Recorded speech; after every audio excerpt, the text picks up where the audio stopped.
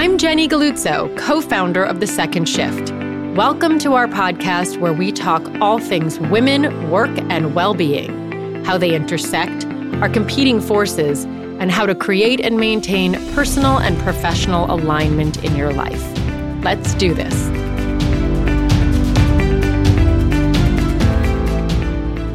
The other day, my partners Gina and Kemp were over working from my dining room table, and I brought out my mic and surprised them with this little spontaneous podcast time. They're pretty publicity shy, but lucky for me and for you, they talked openly about what brought us together to start this business, how we look at the last 9 years, what makes us crazy about each other, where things are going with this business, and it's a real love fest for The Second Shift. So if you like this type of content, let me know and I'll force them to appear more often. Also, we got cut off at the end because I suck at technology, so I apologize in advance for the abrupt ending. I think if anybody in the world would think that it's funny that I have the technology and the capacity to do this podcast, it would be the two people who are sitting next to me, Gina and Kemp. Gina is the co-founder of The Second Shift. Kemp is the CFO of The Second Shift. We are all partners, and they know that I have like a magnetic thumb. I'm like a glitch. You're like the goon. Like, what is it? It's not the Goonies, it's the Gremlins. But there was something you got involved in our first accounts payable and no one could figure out what you did to screw it up so badly. So this is extraordinary that you have we've talked about this, machines with lights and a mic, though, just so everybody knows, Jenny did fix it by banging it really hard on her dining table. So we're not out of the woods yet. We're making it work. Kemp, welcome to The Second Shift podcast. This is your first experience here. The three of us are sitting here at my dining table and decided that we should let you in behind the scenes on how we work and how we know each other and what it's like to be part of The Second Shift. So welcome, Kemp. Thank you. I'm very happy to be here. Is it weird that your husband's been on the podcast, but you haven't? Kind of, but he's been on a lot of podcasts, so. He was the most popular episode so far. He was? Yes. Oh, that's so funny. I will have to tell him that. Tell him it's going to go right to his head. That's very funny. Tell the story about when I wrote him the note saying, can you be on the podcast? What happened that day? He came home and said, hey, I got 2 invitations to be on podcast today. And I was like, oh, really great. He said, yeah, The Second Shift and Reed Hastings podcast. I was like, it's basically the same. It's totally the same. Anyway. I agree. And probably, ours is, I think, better. So of course, obviously. No offense, Reed Hastings. We love you and we love everything that you're doing at Salesforce. Okay. So we're sitting at my dining room table because we no longer have an office to go to. In the post-COVID world, decided that was something that we got used to and seemed sort of unnecessary. But what do you individually miss about having the office that we used to go to? I miss all of us being together all day. Every day was I think it was good. And I think that there is real alchemy when people are together for a creative process and solving problems efficiently. As nice as flexible work is, I do think there is something to being in the room, especially when you like the people that you work with. If you don't, then maybe it's different. But I think collaborative effort is great. To echo Kemp's point, we always had a lot of fun at work. I know, again, to Mike Stive, he makes fun of us all the time because he listens in on our calls. And the first 20 minutes is always gabbing, but that's the joy of being at the office, right? So we do it on Zoom. The thing that is also imperative about getting together is I get stir crazy at home for 5 days. I find that I am a couple of days at home, I'm super effective, but 5 days, it's not good. It's not good. And also, I don't need to eat lunch with my husband every day. It's just not the way your marriage is supposed to go. Sorry, Eric, I love you so much, but it's just not necessary for me to eat every meal with you every day. I do miss that. And lunch was such a big deal for us too. I can say I liked the camaraderie aspect of it. Also felt like the routineness of you got up, you went to the gym, you went to the office. Now you definitely There's more things that happen during the day than used to happen during the day. And I appreciate having the ability to do that and still effectively get the work that needs to get done. But the routine aspect of it, the piece of it where we'd be like, what's for lunch today? I don't know. And the chattiness. And I understand that's like an anathema to Mike's style, but just like the wasted time of even the conversation about lunch would be something that he was like, you could have gotten 5 more minutes of productive time out of that. But that was part of like the ethos of the second shift. And when we're together, again, to echo Kemp's point, I really enjoy the company of you two and knowing about your lives and being part of each other's lives and talking through problems together. Because we're creating this, there's no higher entity that is telling us what the direction of the company is. We're not being I always think how wonderful it would be to be assigned work at this point in my career. But if we're not creating it, if we don't figure out what needs to be done next, it doesn't get done. And so being together makes that load feel more manageable, because I know for myself that I can be effective and efficient when I have stuff that I know needs to get done, when I have the to-do list, but it's the creative part of it. It's the building the business part of it. It's what do we want to do next? It's where do we want this company to be in 6, 12, 18 months? That never happens when you're sitting alone in your apartment. Okay, to that point, we've now been doing this company and working together and have created this. I mean, this is almost 10 years we've been together. Yes. It's 2023. Since initial inception. I think it's really interesting to think about in that time frame. What were your goals for work then? And how, in some ways, have they changed what you were looking for in work, what you set out to do, and what inspired you to join or be part of or found this company? For me, my goals were I had worked in investment banking for a long time. I had worked with a lot of startups and I'd worked with a lot of mission-driven startups, largely in education. But I was looking to work at a startup. I thought it would be really fun. I was comfortable with mission-driven entrepreneurs. And I was sort of, kind of casting about, trying to figure out what I wanted to do next. And I was very fortunate to run into Jenny when I did. And the goal being to build something to create some flexibility in my life and in my family life. And, ultimately to be really proud of what I built, both financially and from a sort of putting good things out into the world. And I think that's largely the same goal exists. And I feel like we're well on our way. So I don't think it's deviated very much. Do you have now in this next chapter where we're, farther along the pike, where our kids are older, our lives are in some ways more settled, and so much has changed in the past nearly 10 years since we founded. I mean, in our lives, in the culture, we've lived through so many different phases of work and life and family. How do you feel looking out at the next chapter, the next part of your career journey with the second shift and just in your life goals? That's a good question. I mean, I think there's a lot of opportunity still ahead of us for the second shift as we continue to sort of evolve the company and the types of clients that we target and the type of work we do. So, I think I'd like to, put some stakes in the ground around some successes this year. And then after that, I don't know. If somebody came and paid us $1 bajillion and bought this company tomorrow, what would I do next? I'm not sure, actually. I'd like to think about myself doing. I might become a second shift member and do some consulting. I like $1 bajillion. I would like everyone to know that our CFO has said that the price of our company is $1 bajillion. We're only taking that $1 bajillion. Okay, so for you, Gina, when we started the second shift, what would you say were your career goals then? And what would you say are your career goals now? I'm in a bit of a different boat than you, lovely ladies, because as of 2024, I have no kids at home anymore. So the trajectory of my life changes as soon as I drop my younger son off at college. That being said, it's not as if I want to stop working and stop building what we've built, but I think that there is, for the first time in our collective lives, the idea that, this could be a marker.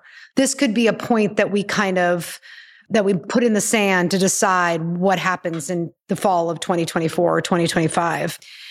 When we started the company, we were so heads down, and it was such a sprint, and it was building things from scratch, and it was up all night figuring stuff out and putting together presentations. And now we know what our business is. So there's, to Kemp's point, it's the cadence is very different because we've already built it. But I would like to see some kind of a significant landmark for us to figure out what the second shift becomes now that the idea of flexible and contingent work has become an accepted norm. Do we need to push that boundary further? Do more companies need to accept it? Does it need to become the rule and not the exception? Or do we start to reach out to different other clients for whom this is an entire new journey and to help them figure this out?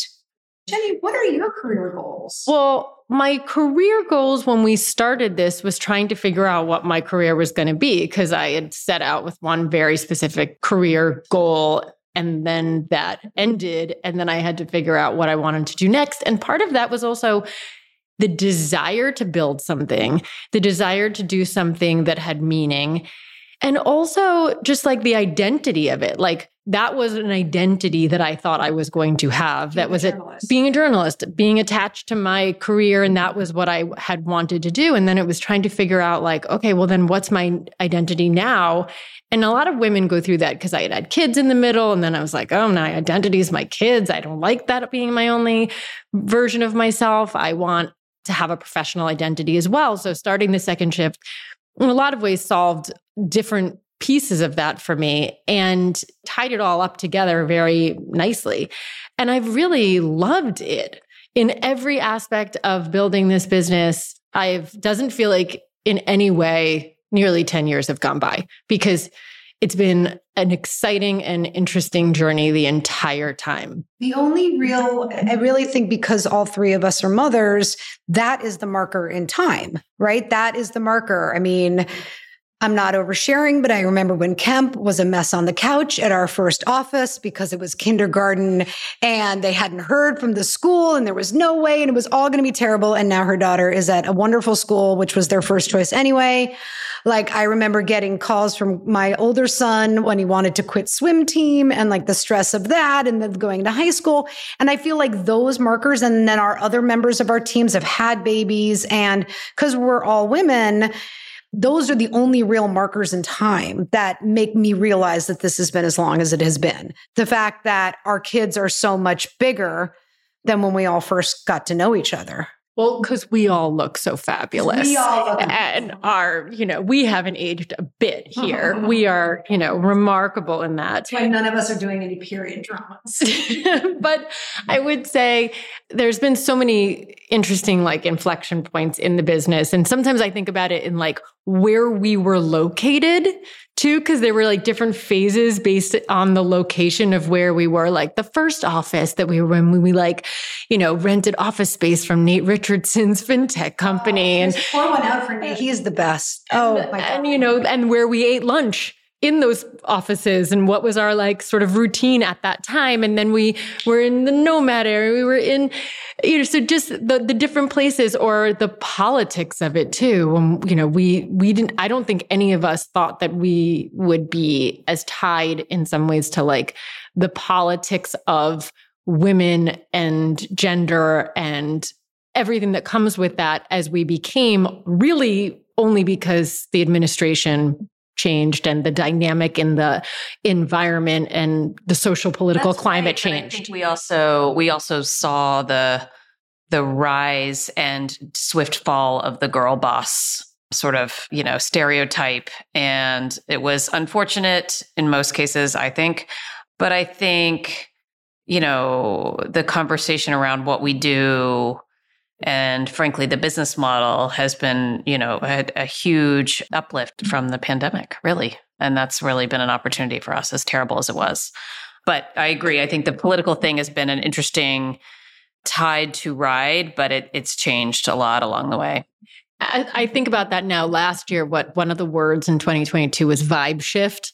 and like looking at what the vibe shift is as we look at 2023 and where things are. What do you think? Because we've lived through just different phases in women's empowerment movement and feminism and flexible working and remote working and, hybrid, all these things. What's your vibe going into 2023? I think overall, politically, I would say, and from an economic perspective, I think there's a lot of uncertainty. We're going to have a divided, fucked up government. We already see that. But I think also we're in a weird place where there's a lot of noise around a recession, but it's still an incredibly tight labor market.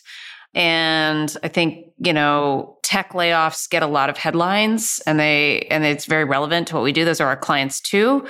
However, it's actually a really small percentage of the labor market. And for the most part, what we see is people really need people and companies are desperate and we have great people. So I think there's a lot of opportunity.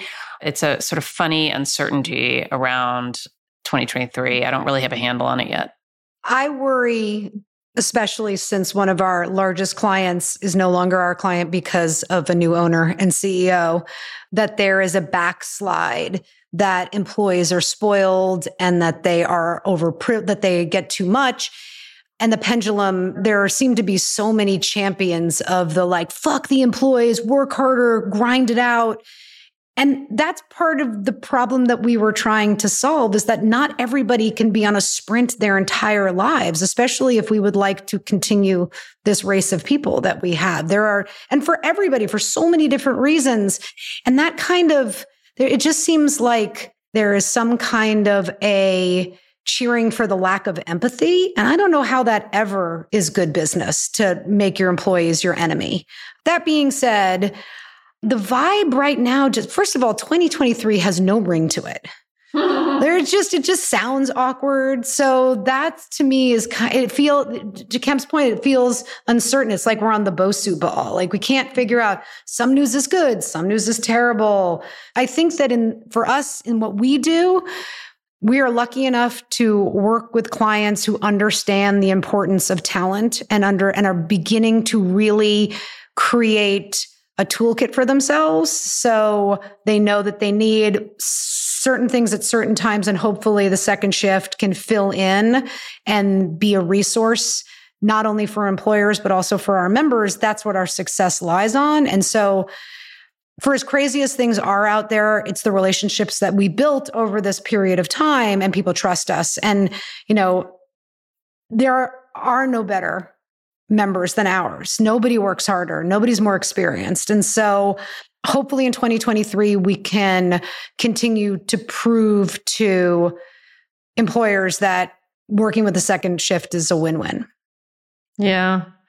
In terms of vibe, I usually think about it more like societal and cultural, like where are people going?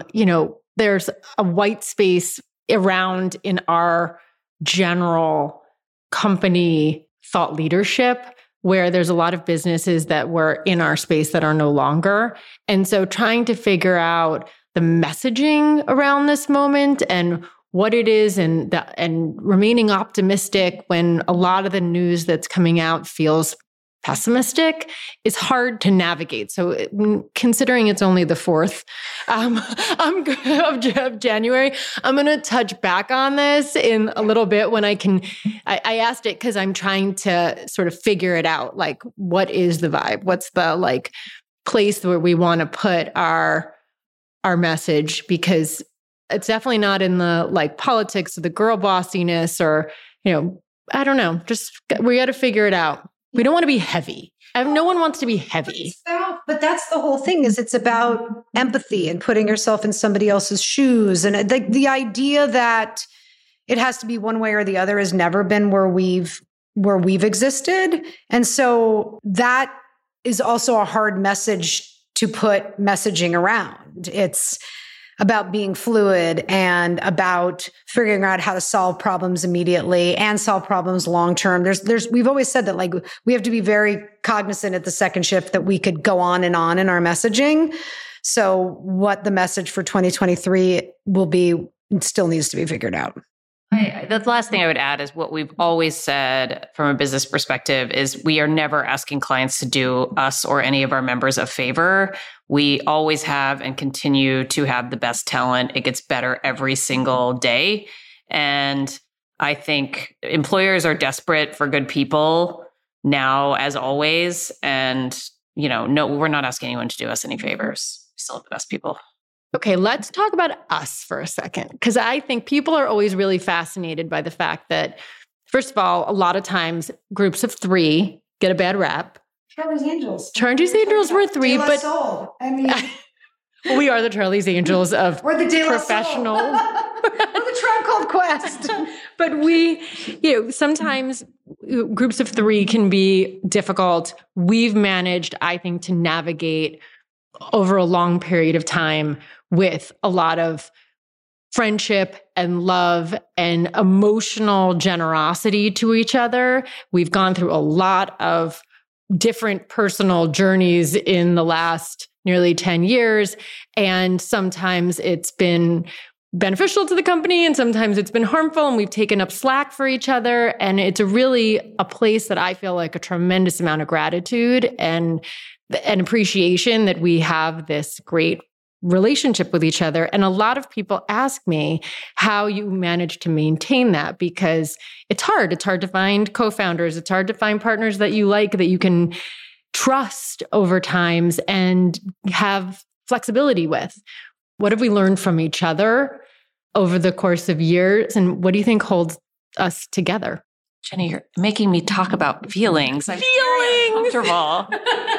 Can't do it. I can't talk about feelings. I think we trust each other. Everyone's a grown-up. And if you have a mutual expectation that all of us meet, that people are going to do what they say they're going to do, and will be there for one another, both in work and in life, then it works. But you have to be mindful and trust one another. That's what I think. I love you, Kemp Stibe. I love you. She's blushing and so uncomfortable. I mean, I'm not the best at talking about feelings. And this one, she's cringing right now into her seat. But let's toss it to Gina, who could talk about feelings all day long. Again, I think sometimes it's like you have to have different perspectives and different people who are good at things. And not everybody can be good at feelings, because if we were all good at feelings, we would never get anything done. And if, you have to have that balance, and it's like an alchemy that just kind of works. And I don't know if you can create it without a lot of intentional effort to make it happen. That is, I think, the key to all of this is the intentionality. I know that we don't take each other for granted. Again, empathy, understanding, because we are a small company, and between the 3 of us and everybody else that works for us, we bring our whole selves to work. We know what's going on. There is the opportunity to meet everybody where they are at that moment. I also think I've learned so much from working with both of you and the rest of the team at the Second Shift. And it has been so beneficial to look at problems and look at issues from somebody else's perspective. I mean, I've said this before. One of the things that is extraordinary about the group of people that we have assembled, current employees and past employees, there's never a bunch of bravado. I don't feel a lot of ego. We do things for the good of the company. None of us are out there for the spotlight. Nobody's trying to make anybody feel stupid at a meeting or in front of a client. Like, these are things that don't exist everywhere, but we take them for granted, because I feel that each person who came to work with us and the partnership that the 3 of us have built, they understand that the mission of what we're trying to do is larger than our each individual selves, which allows for goofy gabbing and all of that kind of stuff at the beginning, because in the end, we all come together and we're all working towards the same goal. There's no back channeling. There's none of that stuff. Look, we're a very small and mighty team, but we know partnerships where we've seen it fall apart because there has been back channeling and back talking and all of that. And we are not guilty of that at all. So the lack of ego is probably our biggest strong suit here, is that no one really needs to be the person who owns everything or has to be the one in charge. We equally have good egos, but not competitive, alpha aggressive egos. But it's one of the things where, who knows, maybe we'll look back and say it was stupid. We never had a CEO. I mean, there is something to be said for the group effort that it's taken to run this company. We all have our lanes, but in the end, the buck doesn't stop with one person. And I don't know if it would have worked if we had had somebody that was in the end the person who was the CEO who said, no matter what, it's my word. What are you most proud of? I'll start. I'm most proud that we've had the longevity that we've had.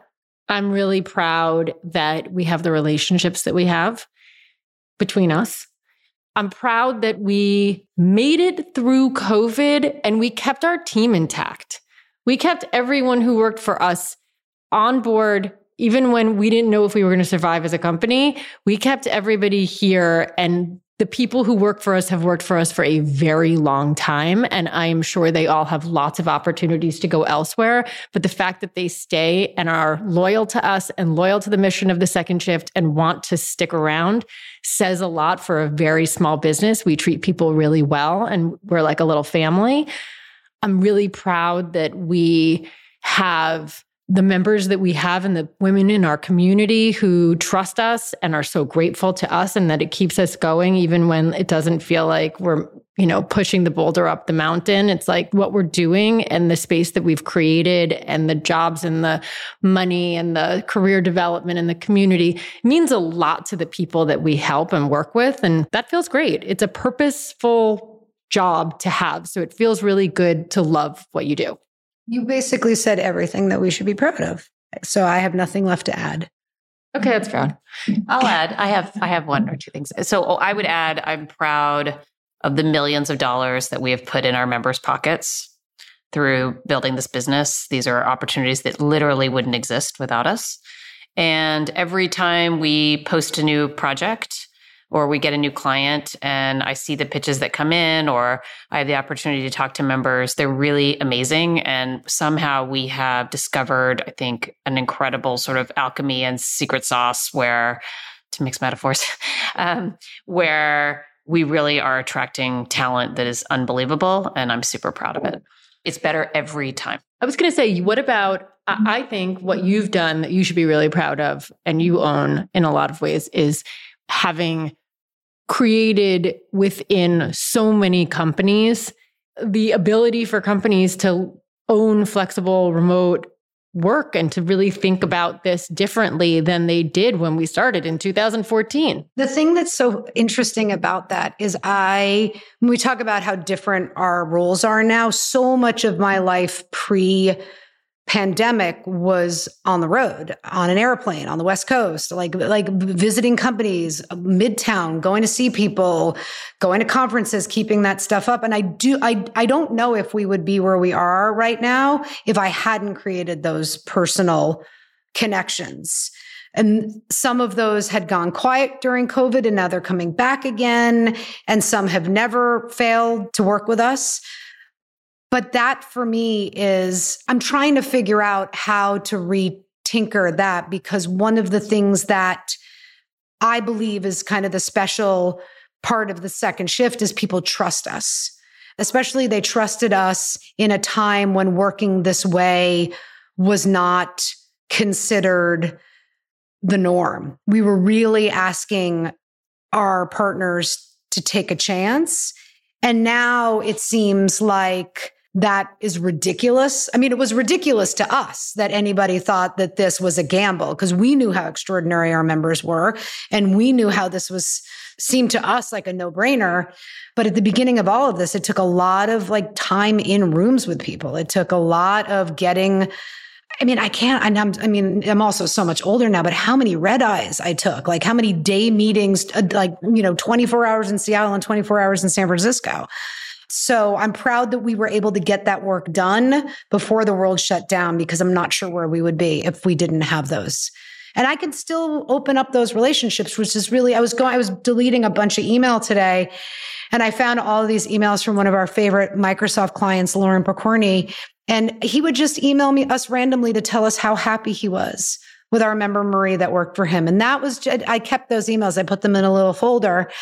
Because to Kemp's point, we have changed people's lives. We have made it possible for our members to work when they had no idea how they were going to work in the situations that they were in, whether moving, divorced, parents, so many things that we've encountered apart from raising children.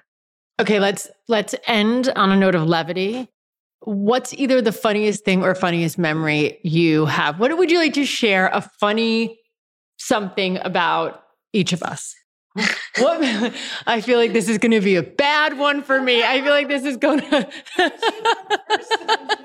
This is not. I feel like I'm setting myself up here. I still laugh to myself. I'll be I'll be at Trader Joe's, or I'll be driving the day that we were all at the office, and we all have the same black computer case. And Jenny was like, "Why do I have this stupid notebook? Whose notes are these? Whose stuff is this?" And it was Kemp's computer case. And Jenny just kept throwing things in the garbage. And that was like, it's not your stuff. That's not your AT&T bill. Read the email.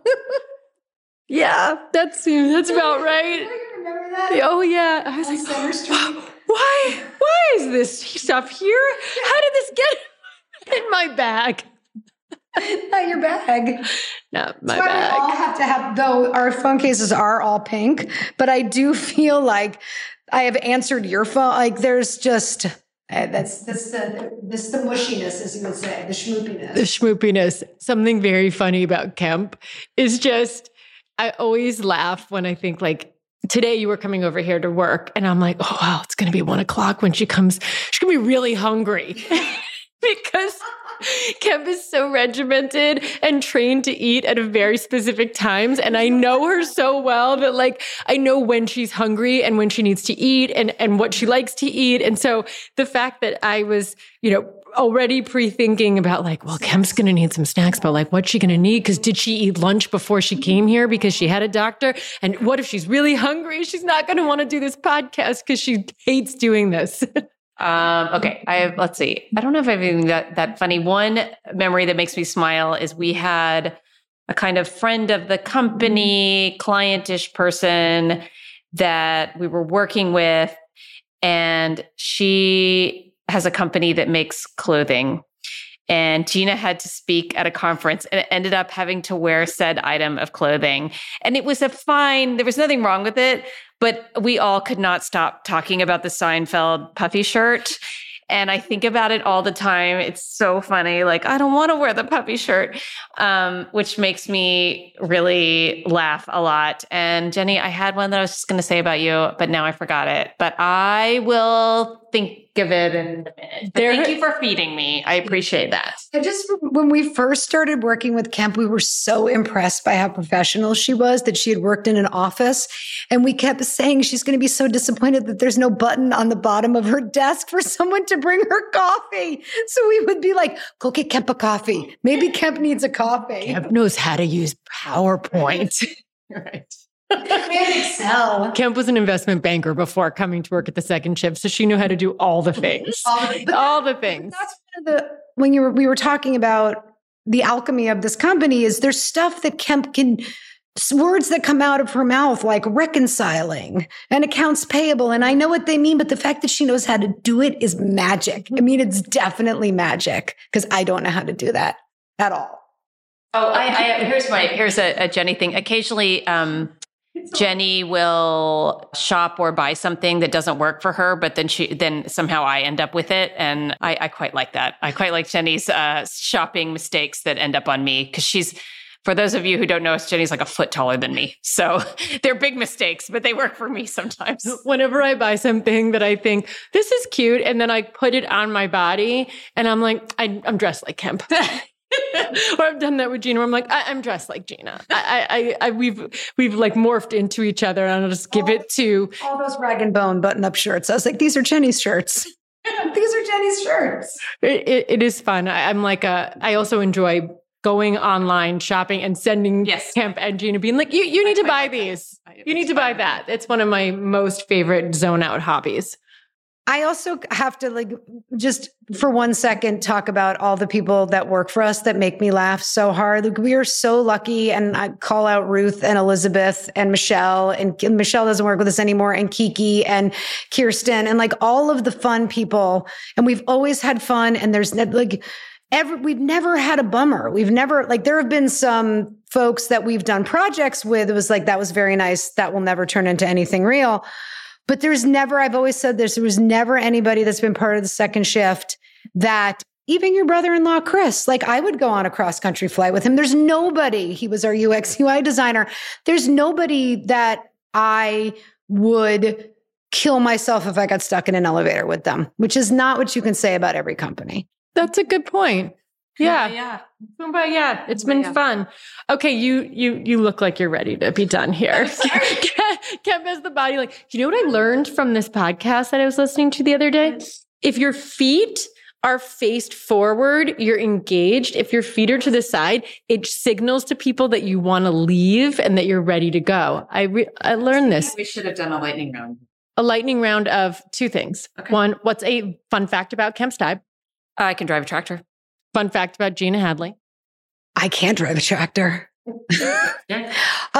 Who can't drive stick? Oh, you know what? This is not okay. After this, we're all getting in a car and I'm going to teach you how to drive stick because every woman needs to know how to drive a 5-speed. What's a fun fact about me? I have a master's in something that I never ever used in Shakespeare.